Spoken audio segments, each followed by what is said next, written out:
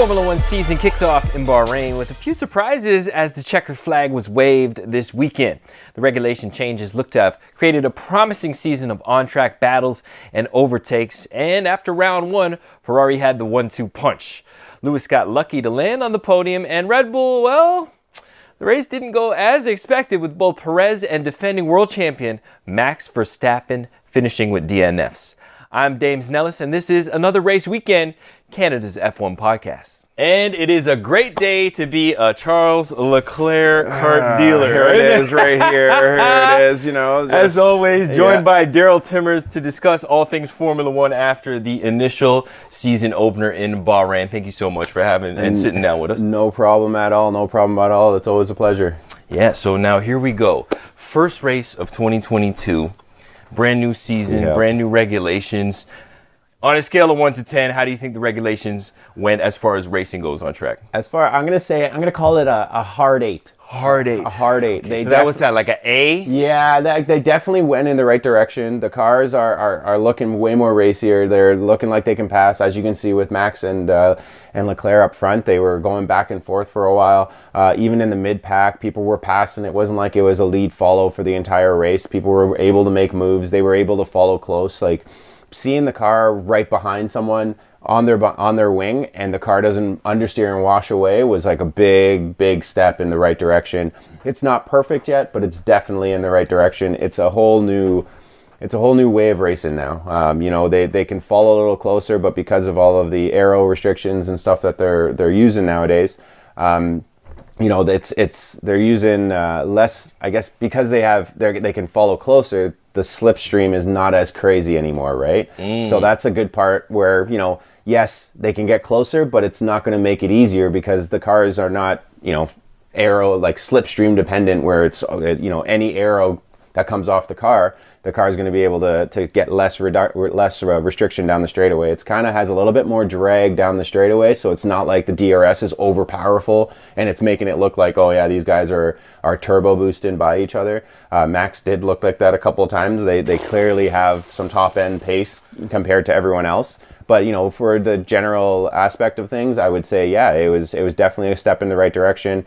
I'm looking forward to this season because it's going to be a good race. Looking at the racing, there was overtakes, there was close following, and like you said, there wasn't any washing into understeering out of the corner. You didn't hear guys on the radios like, I can't get close enough, man. I can't get close enough. So this is just the initial race. There's still 22 left. Yes. And early days and early signs of the regulation change, being that they changed it to make the racing a little bit more racy, would indicate that, yes, this season we are going to get some great on-track battles from front all the way to the back. Because that was the thing as well. As you look at the racing, you see the top teams, Mercedes, Ferrari, Red Bull, kind of pulling away and pulling those gaps.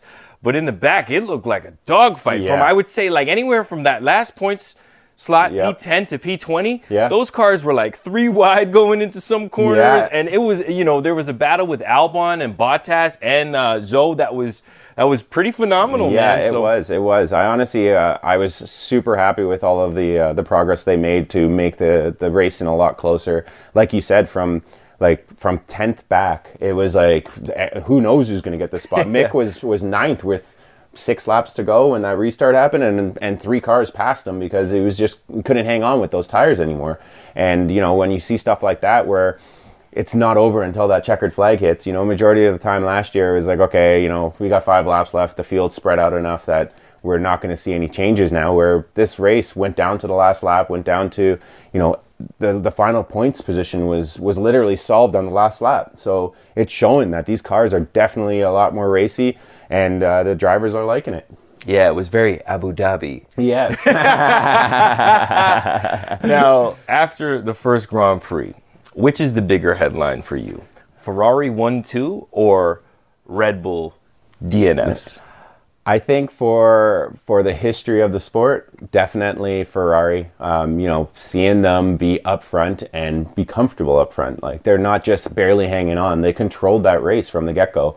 And that's got to be a huge headline in F1 right now because, you know, for a heritage team just like Ferrari, who's been there since the beginning, it's good to see that, you know, teams like, you know, it doesn't teams like Williams, where they've been around forever and they're struggling, it shows that, yeah, these teams have ups and downs, and sooner or later they sort their stuff out and they're right back to the front again. And seeing Ferrari right back at the front, this is great for the sport. It just shows never give up, keep developing your cars, and you'll get back to the front again. It is hard. It is a lot of R&D. It is a lot of work, a lot of man hours, but it works. And Ferrari proved that when they showed up this year, and from last year to this year, it's a totally different team. They just seem confident walking through the pits now. So you're going with Ferrari 1-2. Yeah, I'm going with the Ferrari 1-2. The Red Bull obviously is a big headline because like that didn't happen last year. That didn't happen in the past few years. They were a strong, solid team that, we didn't really look at the reliability issue. But this happens when, two teams like Mercedes and Red Bull were in a dogfight for the championship and put all their marbles into one jar and said, we're going for this car last year and we'll worry about our next year car, after the season. And it showed that, the teams that said, forget 2021, we're focusing on 2022, like a team like HAAS, where they didn't even do any development into their 2021 car. They just said, let's do the 2022 car, let's get this going. And you can see that Ferrari and HAAS were very, very strong, because those were the two teams that said, we're not putting any more development into our 2021 car last year. Whatever it is, it is. Next season's going to be a strong season for it, and we'll make it up next year, right? So that shows that two teams that have been dominating for so long, that had to put so much R&D into last year's car to get that championship hunt. It's kind of hurting them right now because they didn't get that R&D like Ferrari and HAAS did throughout the whole season last year. So that reliability and stuff, they can simulate it on the simulators and figure out, what, we got to fix this because this is going to be a problem later on in the year. And they went through all those small errors that the car is going to have throughout the season. And the Red Bull and Mercedes didn't have time to do all of that, and it's just they're like Toto said, this was a test for them. They came to this weekend knowing that they weren't going to be number one, and they were like, this is the best time to test all of the things that we need, reliability, what the car is going to do over a full race stint. Most other teams were able to do that on a simulator, where the F1, the Merc and the Red Bull were pretty much finalizing their designs at testing. Where it's, if you look at the Ferrari, they had very minimal changes, like drastic changes to the car from day one of testing to the first race. Same with HAAS. The car was the same pretty much from the, I'm not going to say the same, but the same from the get-go. The thing that's interesting about Red Bull in this particular instance is reliability hasn't been an issue since they parted ways with Renault. Yeah. They partnered with Honda, and now this is actually the first year that Honda is out of the sport. Yep. Not out of this sport, but this is a Red Bull power unit, yes. And for the first outing, this looks really, really bad. Yes. 3 out of 4 cars with that power unit didn't even finish the race. Exactly, and if you look at the Mercedes too, the back 6 cars were Mercedes-powered vehicles, so it's kind and of. And if you look at the Ferraris, when you're talking Alfa, you're talking HAAS, you're talking Ferrari. They're all in the top 10. Outstanding. Yep, they're all in the top 10. Opening races. Exactly. And, the teams that kind of struggled were, like you said, the Honda cars, they were fast, but they had an engine issue. 3 of the 4 cars didn't finish. So, that's got to be weighing on them now going into the next race, which is 5 days away that they're on track. So that's kind of like, okay, well, we don't have time to go crazy into the R&D to fix this right now. So let's hope that we can replace a bunch of parts. Maybe find something that, happened with the cars that they can, okay, this is what the general idea of the issue was. Let's try to fix that one area and hope that the rest of it's okay. And the Mercedes cars just, they've got to pick up the pace. Let's move over to Mercedes. Max Verstappen, DNF, it happens. That's motorsport. Yeah, it is. Mercedes, on the other hand, we spoke in the last podcast. I vividly remember saying to you, I'm not buying it. I'm not buying sandbagging. The car looks very difficult to drive right now. Talking back and forth on text throughout the quali. Car just looks stiff, which means they haven't really got down to the bottom of this porpoising thing. No, they haven't. And the quick fix was just to stiffen everything out to try and get some boost down the straight. They didn't have the boost down the straight. But they somehow managed to finish 3-4. Yeah. They got a good points haul. I think going into the race 5-6 was the best case scenario. They land 3-4. Let's talk about the drive from both Lewis Hamilton and George Russell, and let's discuss why Lewis Hamilton makes the big bucks. That car should not have been on the podium. It's as easy as that. He could have got Perez maybe. because they with that safety car happening, it put him on the wing of the Red Bull, which at that point Lewis can try to get around Perez. Perez was struggling a little bit, and it looked like he could have got him by the end of the race even without that DNF. But this is why he makes the big bucks. He made a car that should not be there on the podium, and this is kind of scary for everyone else, because if Mercedes is struggling, and everyone knows that sooner or later they're going to sort it out, the fact that he's got a podium to start the season, which means he's third in the championship, which means he's not that far behind the leaders. So all the other teams were hoping Mercedes struggles for the first 4 or 5 races, and then it's too big of a gap for them to get the championship, and it's too big of a gap for Lewis to get his 8th. So when they see Lewis third in the championship after a race that they didn't even think he was going to finish in the top 5, it's dangerous.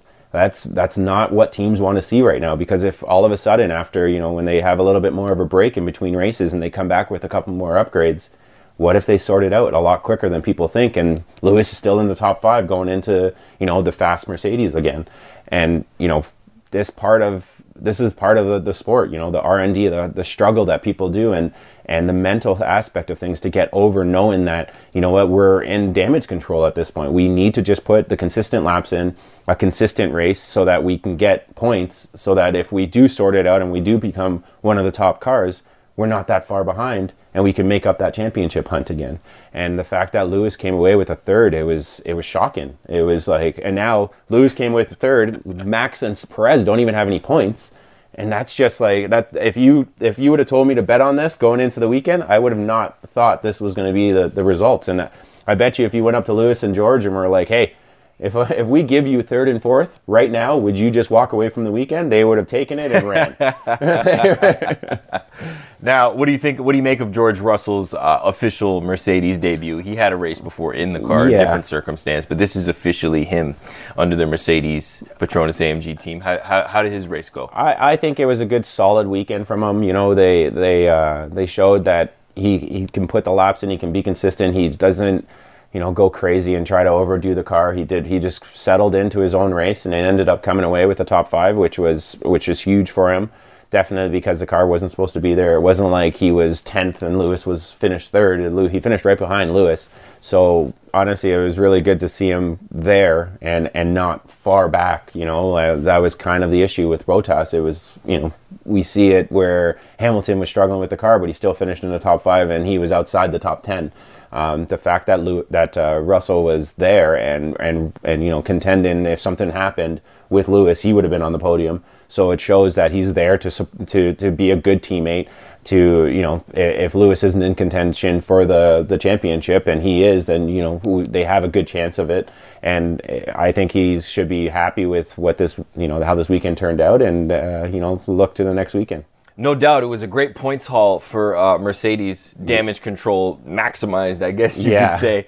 Currently sitting P2 in the Constructors' Championship. And in P3, get ready for it. That HAAS is the real deal. It is. Kevin Magnussen comes back. He had, 2, maybe 3 days in the car. And early on in the race, was giving Lewis a run for his money. He made a mistake going into corner 1, but he was still able to put a car like the HAAS. Yeah, in the top 5. Very close to the podium. Yeah, it's honestly, this is a kudos to Mag. Like Magnussen, obviously he's the real deal. Like, he can drive. We've all known he can drive. When he was competing with the HAAS car when it wasn't really that good and he was at the back, he was frustrated, and you can see that he just came into the sport now, and it's like it's a way more mature Kevin. Like, he doesn't really, I think he just doesn't care anymore. He's just like, they brought me back. I'm here to help them get to the front. I'm at the front after 3 sessions.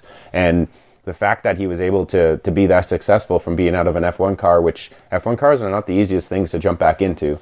And, look at Hulkenberg, where he was kind of struggling at the back. Yes, he out-qualified his teammate, which was cool. Which is a whole other thing. Yeah, let's just leave that alone. Yeah. And, but with Mag jumping up and beating his teammate by a fair bit, Nothing taken from Mick. Mick had a solid race. He almost got those points. Mick had a good race. He got mixed up and did a phenomenal 360. And kept going. And like, I think he lost one position when he did that. He lost two quick. And there was the guy who hit Ocon hit him. He got penalized for it. But I really do think that if that hadn't happened, we're looking at double points for Haas. Yes. And some incredible audio from Gunther Steiner comes Drive to Survive Season 5.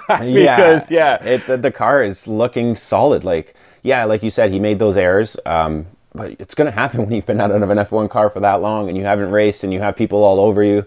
And it wasn't like he drove off the track. It's just he blew his apex, missed Which the happened apex. It happened to Max. Yeah, it happened to the best of them. Yeah, and like when Lewis came out of the pits, he almost drove off the track. Like that was. Yeah, I thought he was going around because clearly the car. That's why they pay him the big bucks. Yeah, exactly. And for him to just jump in and top 5 that car, it's huge to show why he's back in that car. And the Haas has clearly put the time in last year to develop that car to be at the pointy end of the stick now. So as we were saying earlier in the discussion, we're looking at the Red Bull cars, 3 out of 4 don't finish. We're looking at the Mercedes-powered cars, for the most part, running in the back. Yeah. And we're looking at the Ferrari cars dominating the first race. Yeah. Because Alfa Romeo actually had a fantastic weekend. They did. Double points haul. Yep. Zhou puts it P10 for his first race, scoring points. He's very happy. Bottas had a rough start, was able to pick it back up, finishing the points. What do you make of their weekend? I honestly think this kind of put the critics to rest about Zhou. He can clearly drive. He's in F1 and he top 10. He was one of the few guys to ever score points in this first race. And, that just kind of put the confidence into the car that much more. And Bottas, like you said, he had a kind of a rough start, but he kept his head down and charged back through the field, which, it was kind of... hey, look, this is what I can do type thing. And to my critics. Yeah, to my critics and whoever may concern. Right. And I'm happy with it. Like, the fact that it was such a mix-up in the top 10 with manufacturers and different drivers and seeing that, the cars that were developed a lot last year were successful. And it would kind of suck if all of a sudden Haas was still at the back of the pack. And it's like, at that point, you have to look at the team and be like, okay, what happened? Why did we have double the amount of time that everyone else did to develop a car and it didn't happen? The Alfa looked really good, looked really solid. It didn't have a complete race pace. It had solid race pace, but it wasn't like it was running up front or anything, but it's still... last year they were struggling to score points. They would get one or two races where they did score points, but it was always like a 10th and stuff like that where, both cars being in the top 10 shows that, we can go into weekends now not knowing who's going to have a good race, not knowing that these guys are going to dominate. Yes, Ferrari is very strong right now, but it wasn't like Red Bulls were way far behind. They were there. They just couldn't. They didn't have the longevity of the race pace like the Ferrari did. And you saw it once, Leclerc and Max stopped battling, Leclerc checked out again. And it just shows that, the Ferrari is a better package for the races. The Red Bull could hang on, but it's just they got to sort out some of the reliability issues and, some of the I guess the tight corner speed where, Second sector. Yeah, the second sector. So let's discuss that for a second, because lap 17, we see the initial phases of this great battle between the two young lions, Verstappen, defending champion, and Leclerc, who's leading the race. Yep. Verstappen comes in, he takes him on corner 1, quick switch back. That's one lap. Lap 18, same thing happens. Same thing. Lap 19, same thing happens. Yeah. And I'm sitting there thinking to myself, we know Max is great. Yeah. And we've been critical of his maturity in the past because I think it is warranted. Yeah. And this is another instance where I feel like it was warranted. He tried the same move 3 times in a row. Yeah. And there's 2 DRS zones within the space of 3 corners. Yeah. Why do you think he didn't just get close enough? Because he also lunged when he locked that tire up. Like, let's be honest. Yeah. He would have been close enough to take him in the DRS zone, get into the tight sector of the track where the Ferrari is faster than you do. They've had the margin. It was like half a second in that sector. You could position your car, keep them behind, and then get back to that main straight on lap 19 or 20 and give it the top end and create a little buffer, So is it a racecraft thing with Max? I know he's the champion. I realize this might be kind of crazy to say. But at what point is he going to develop the racecraft and realize it doesn't need to be balls to the wall every single corner? Yeah, I think at that point he knew he was in kind of a panic mode where if Leclerc got into his rhythm, he was going to check out on him.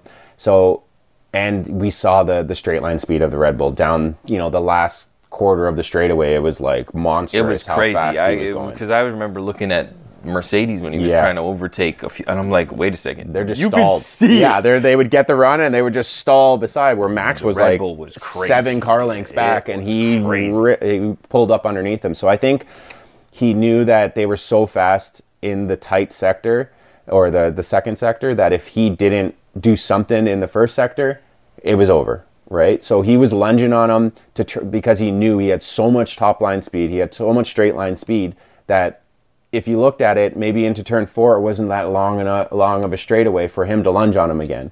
Because if it comes out of the tight section, I see what you're saying. And Leclerc is, if he's on Leclerc's bumper and he doesn't get by him if Leclerc blocks going into turn 4 and he doesn't get by him, there's a big chance that Leclerc will just gap him into the next sector.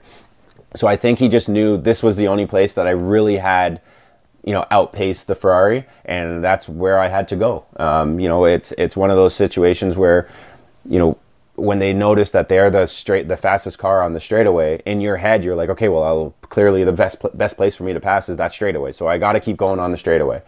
Yes, I think he could have tried something different and went for turn 4 at least once, maybe on the first time, or maybe after the first time he messed up, maybe after the second time, try something different, because clearly it wasn't really working. But I think that last lunge when he locked up was like his last ditch effort to be like, I can't let him be this far ahead coming out of turn 1 and not lunge on him, because if they went through it, they would have been 2-3 car lengths separated, and then if he didn't get him into turn 4, that was it. Right, so I think it was his last-ditch effort to be like, I'm going for this because I know I can pass him at the end of the front straightaway. And maybe think outside the box a little bit more next time. But hey, it is what it is, and at that point, he is a world champion, and there's got to be some sort of thought process of why he kept going into turn 1. Yeah, they got to process a lot. Yeah. I mean, it's easy for us to sit down and watch the TV and be like, but they're processing a lot. They're processing the speed. They're processing the bumps on the track for the braking zone, all the gadgets and stuff they got on the wheel. Yeah. And you're right. Sometimes you just catch that red mist, world champion or not. You're like, this is it. This is all I have. Because let's be honest, Leclerc managed that race beautifully. From lights out, he let Verstappen know early. You ain't bullying this. No. You're not just going to come up here and we did that once before in Austria. Put that in the memory bank. It's not happening no more. I thought it was a brilliant race from Leclerc, and he checked out before that. But he checked out before the first pit stops. Yes. He was 3 seconds up. Yeah. So chances are you are probably correct in there. Moving things forward just a little bit. McLaren. W. Yeah. T. I don't know. 14, 15? Yeah, and like barely 14th, 15th, and you can't blame Ricciardo because Norris is right there. It's, yes, Norris had an okay qualifying, but I think he just put that one lap together. That was a Hail Mary lap that kind of worked for him. But you can see in the race pace, like they had nothing. They started on the medium tire to try to go the longevity to see if they can, overcut a bunch of people. Didn't work. and yeah, like I don't know what's going on with the McLaren. I thought that the McLaren was going to be pretty strong this year. They looked all right in testing.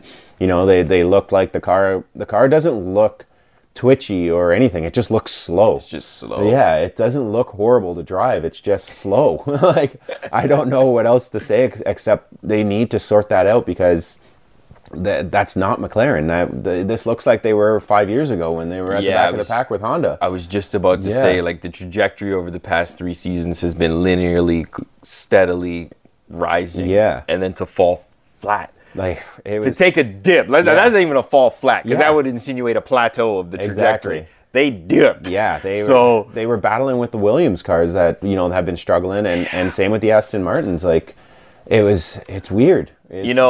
We're Canada's F1 show. Yeah. We do our best, but there's really, Stroll finished P12. Yeah. But it was just such a bad weekend for Aston, and this is like, we have such high hopes for them. Yeah. And like you said, it could be a power unit thing. That Mercedes, those are Mercedes. Yeah, power the cars McLaren, floating the around at the back. Aston Martin and the Williams just are all at the back. I don't know if it's the way the engine works with the aero package they have, but you know, you could see that they didn't have that extra little bit down the straightaway. Even when, like you said, Lewis was passing, it was like they, you know, the Red Bull really zoomed up beside them, where the Mercedes were kind of, you know, they're getting there and they're pulling up beside and they're like, okay, I got to go deep on the brakes. Yeah. Where, you know, a couple where their Ferraris were even the Ferrari, they had that done before the braking zone. Yeah, they were pulling back in. Finished. And, that was the one big takeaway for me, was that ultimately the Mercedes just looks slow. Yeah, like, it's I don't know what it is. And I'm not talking about just them. No. I mean, when you look at all the cars, you can just look at the results, right? Anything with that power unit in there is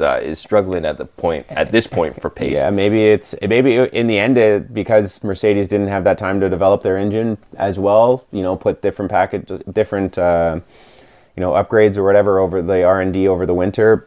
You know, the Ferrari engine clearly was a lot better and a lot more solid than the rest of the field, and the Honda was, you know, it was quick, but it just didn't have it has the reliability issues, right? The interesting part about the Ferrari is they have a shady pass. Yes. Yes. But I digress. Yeah. Let's do it. First race of the year, overwhelmed, underwhelmed, surprised. Overwhelmed, it's got to be the HAAS, man. Like, the HAAS was wow, fast. and I just loved seeing the HAAS up front, and you know, how happy they were. You know, they were going through such tough times for the last couple of years that, you know, I was just so happy to see the positivity coming out of Gunther and the team, like how relaxed Kevin was. Like, that wasn't the old Kevin. Like, he used to be so wound up, and it seemed like there was so much more pressure on him. Suck my balls. Yeah, exactly. You saw him relaxed and mature. They were dapping it up on the grid. Him and Hulkenberg. It was nice to see, for real. Yeah, it's one of those things that it's just,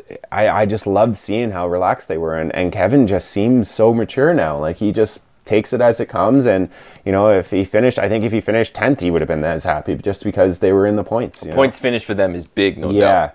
The surprise, I'm going to say that the Ferraris, the 1-2, I knew they had the pace. I was surprised because the Red Bulls, I thought the Red Bulls were going to mix it up and not get the 1-2. So when I saw the Red Bulls, when the Ferraris were finishing 1-2, but also with Sainz, you know, he says he's struggling in this car. I didn't think he was going to have the race pace. You know, if he finished in the top 5, you better, right? Your car is fast. But the fact that he finished 1-2 and he was noticeably slower than his teammate, and he even said, I am missing a half a second this weekend. He said, I'm struggling. He did say that. It's one of those things where, I expected Leclerc to be up there, but, you know, have a 1-2 and the start of the season, it was surprising to me. It was, and a good surprise in the end.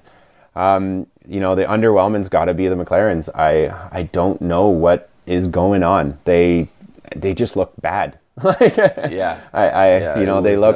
got to go back to the drawing board. They have to turn that car around.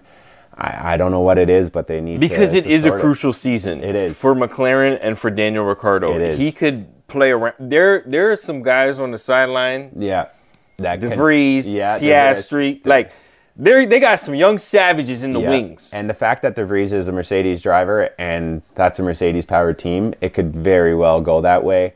Danny needs to have a big year this year. Does. And COVID, yes, this weekend will shoot him some bail, but with all the experience he has, he needs to get up into that car quick. Yes. You know, and they got to get on top of that thing quick, because that's the thing I've been saying, right? A lot of people are like, don't worry, Mercedes is going to get it together. Mercedes is going to get it together. But it's like, you don't realize nobody else is standing still waiting for Mercedes to get it together. Everybody's still developing their stuff. So if you start off up here and you continue to develop, the gap is the same, if not bigger, because we knew one team was going to get it wrong.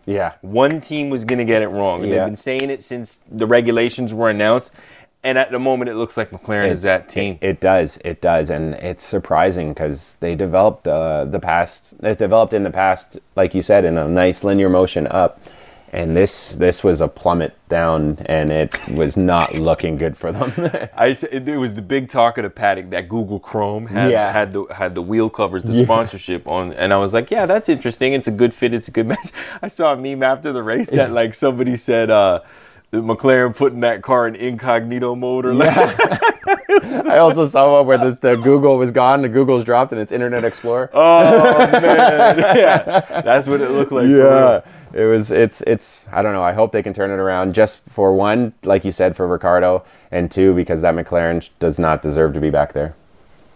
Well, there you have it. The first round of the 2022 Formula One season is in the books. Bahrain Grand Prix. Ferrari go 1-2. Lewis Hamilton squeezes up into that third spot. We're moving forward to Saudi Arabia. One of the newer circuits. Yep. Street circuit, tight circuit. Tight circuit. Got to be a fast car to get around that circuit because it's a track-dominant track position. Yeah. Kind of win there. Who do you think takes it? I honestly, with the Ferraris coming off so strong and being fast in those tight sectors, I say they're going to be another team to reckon with when they're at this race. I do think if Red Bull can figure out the reliability, they'll obviously be there. And I don't know, the Mercedes, I have no idea. The Mercedes, I like, they just don't look fast in any corner. So, you'll see. And I think, that power unit of the Ferrari is going to keep that HAAS in the top 5. And I think they're going to come away with some wins this year. They're going to squeak into that podium position a couple times. And I think, you can see HAAS up there battling for wins this year. Well, we'll be back at it post-Saudi Arabian Grand Prix. For Daryl Timmers, I'm Dames Nellis. This has been another Race Weekend, Canada's F1 show.